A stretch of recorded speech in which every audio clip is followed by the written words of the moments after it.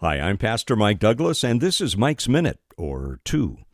In our current tumultuous culture, where tolerance means agree with my point of view or I'll destroy you, we as the body of Christ must demonstrate how to agree to disagree while still maintaining healthy relationships and to honor each other in the process.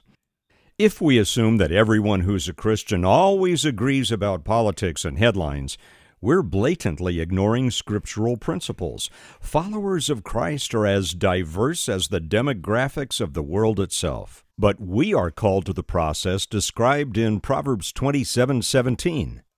As iron sharpens iron, so one person sharpens another.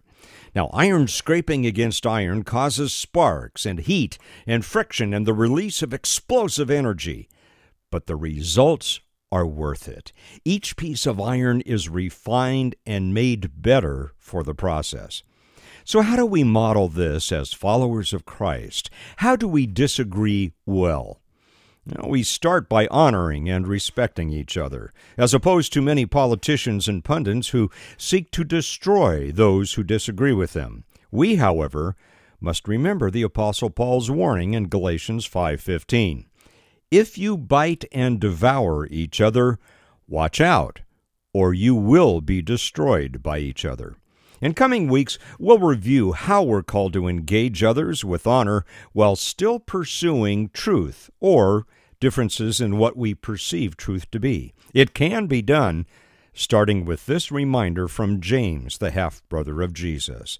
He said, "With the tongue we praise our Lord and Father, and with it we curse human beings who have been made in God's likeness. Out of the same mouth comes praise and cursing, my brothers and sisters. This should not be." Hang with me for a couple more weeks. Let's explore this.